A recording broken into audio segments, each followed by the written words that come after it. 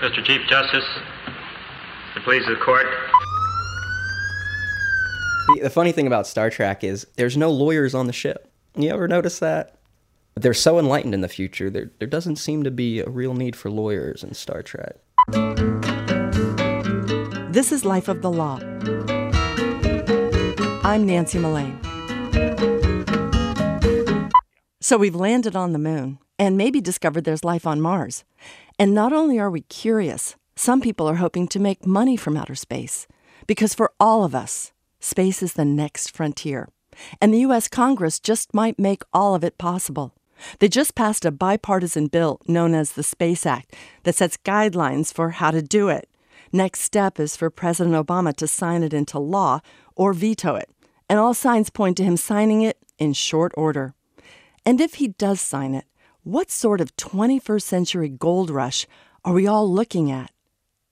Less than 60 years ago, the idea of humans going into outer space seemed like an impossible, wild, irrational fantasy. But once man set his first foot on the lunar soil, we've all been faced with a really practical question. How do all of us humans down here on Earth share space? How do we create a body of law that governs the great unknown? Life of the Law's Kirsten Jesuits-Heidel has the story. Imagine it's 1957. It's the middle of the Cold War, and fear is everywhere. Senator Joseph McCarthy's just spent years accusing people of being communists and spies. The Soviet missile crisis is on the horizon. The United States and the former Soviet Union are locked in an arms race. And there's a space race, too.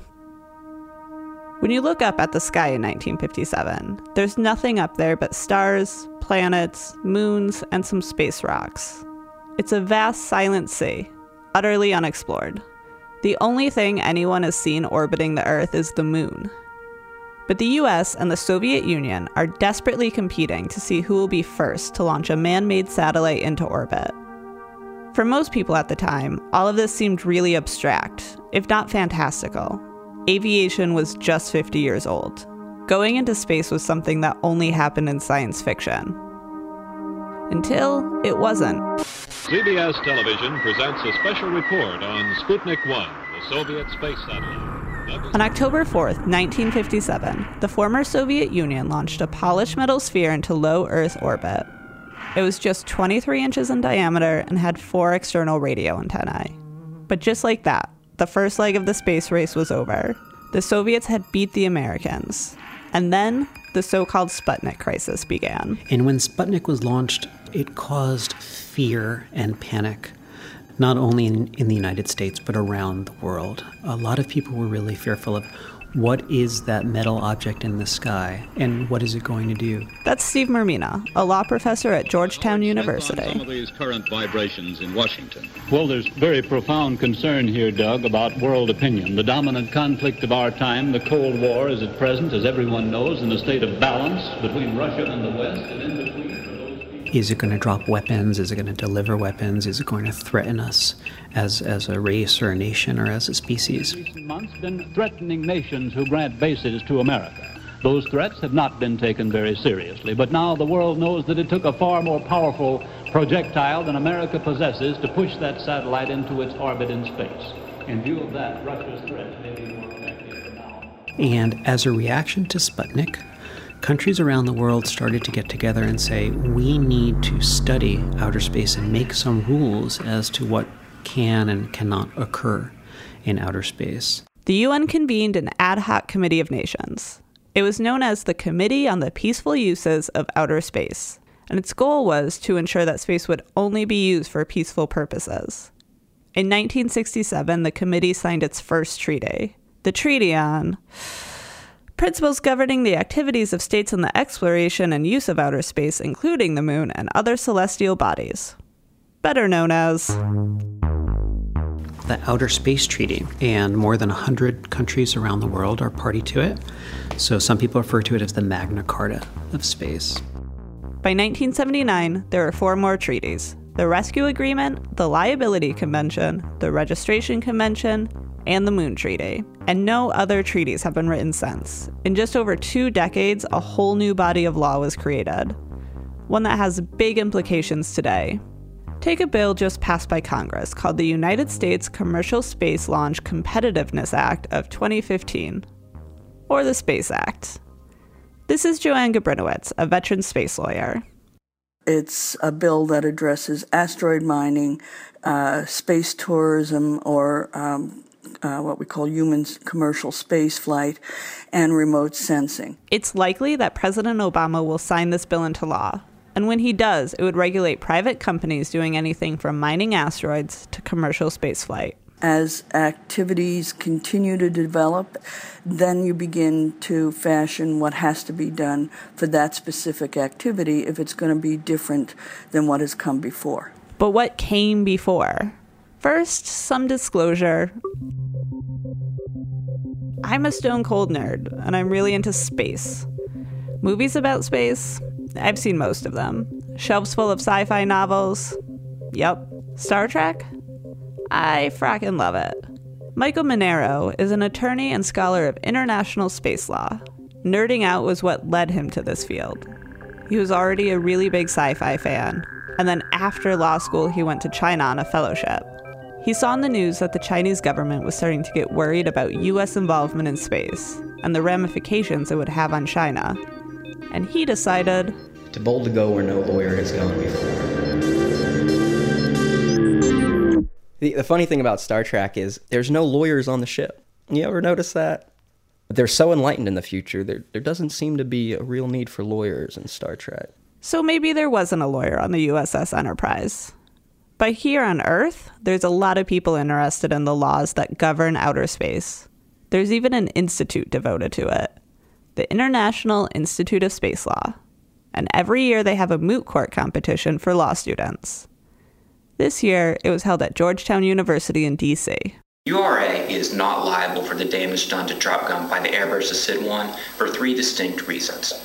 One, Spider cannot prove... Audio's a bit fuzzy. It was taken from a video because the competition was close to reporters. And third, because the liability convention does not apply, we can look to the general principles of international law. It involved a hypothetical case between two made-up nations. The Sovereign People's Independent Democratic Republic, or SPIDER, and the United Republic of Adventura, or URA. According to the case, both nations wanted to mine from an asteroid called SID-1.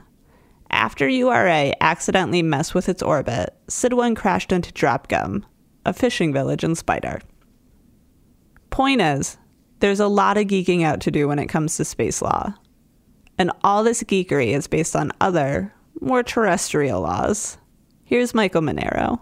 States undertake an activity. After a certain amount of time, there becomes a custom to that activity, a general consensus that there's a right way to do things.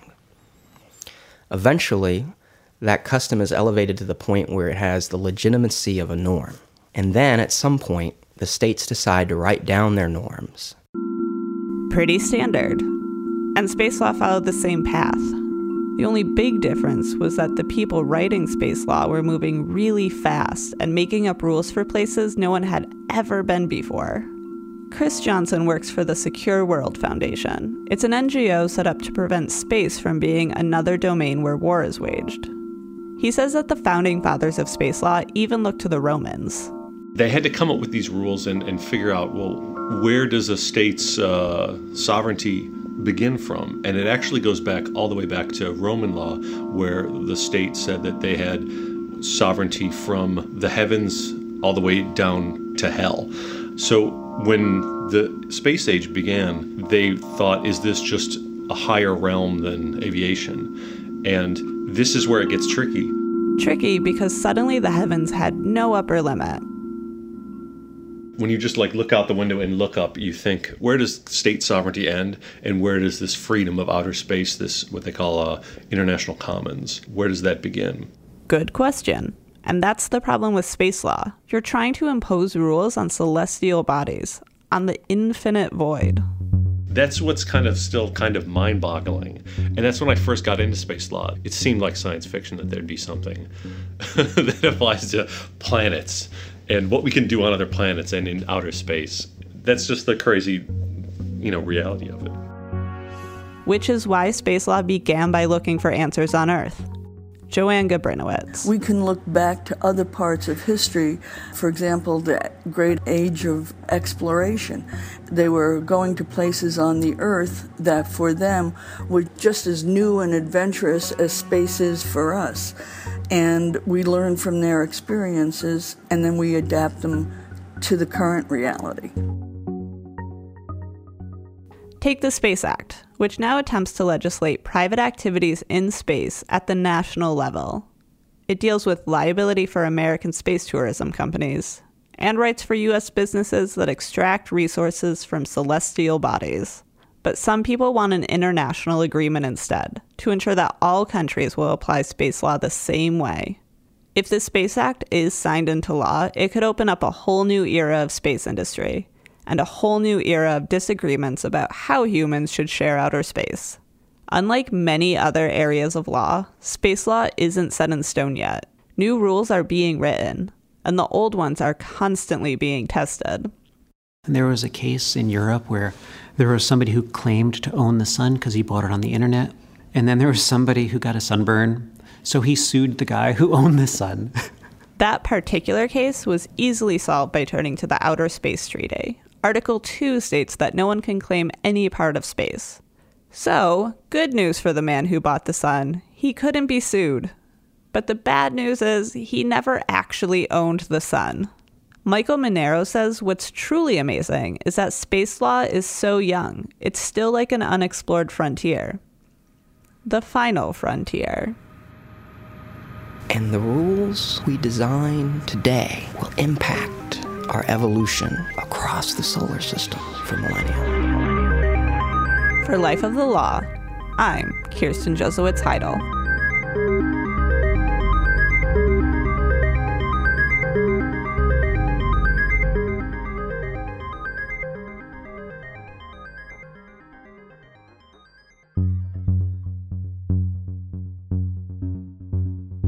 This episode of Life of the Law was reported by Kirsten Josowitz-Heidel and Rebecca Shear and edited by Annie Murphy with sound design by Shawnee Avaram. Howard Gelman is our engineer.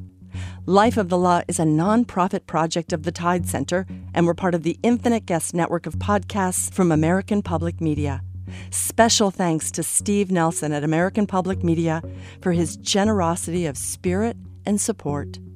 You can hear all of our episodes, stories about polyamorous love, lawyers who advertise on TV at 2 a.m, and the ongoing trials of Lee Harvey Oswald, all at infiniteguest.org, lifeofthelaw.org, iTunes, Stitcher, or on your favorite podcast app. If you'd like to hear episodes of Life of the Law on your favorite public radio station, give the manager a call and let them know they can get access to all of our stories on PRX, Public Radio Exchange. We're a nonprofit project of the Tide Center, and we receive funding from the Open Society Foundations, the Law and Society Association, the Proteus Fund, and the National Science Foundation. It's these dollars and the tax-deductible donations you make to Life of the Law that makes our investigative reports possible. Take a minute. Visit our website, lifeofthelaw.org. There's a donate button on the top right corner. It just takes a minute, and we'll thank you in the credits of our next podcast. Next time on Life of the Law, a man's audio diary of his first year outside prison after 20 years behind walls. I get invited to dinner, we go over, we hang out, and like who'd have thought, that 20 years ago, 20, 30 years ago when I first, joined the gang and started down that lifestyle that I would be like doing this work. That's next on Life of the Law. Thanks for sharing Life of the Law on Twitter, Facebook, rating us on iTunes, and hey, just tell someone. I'm Nancy Mullane. Thanks for listening.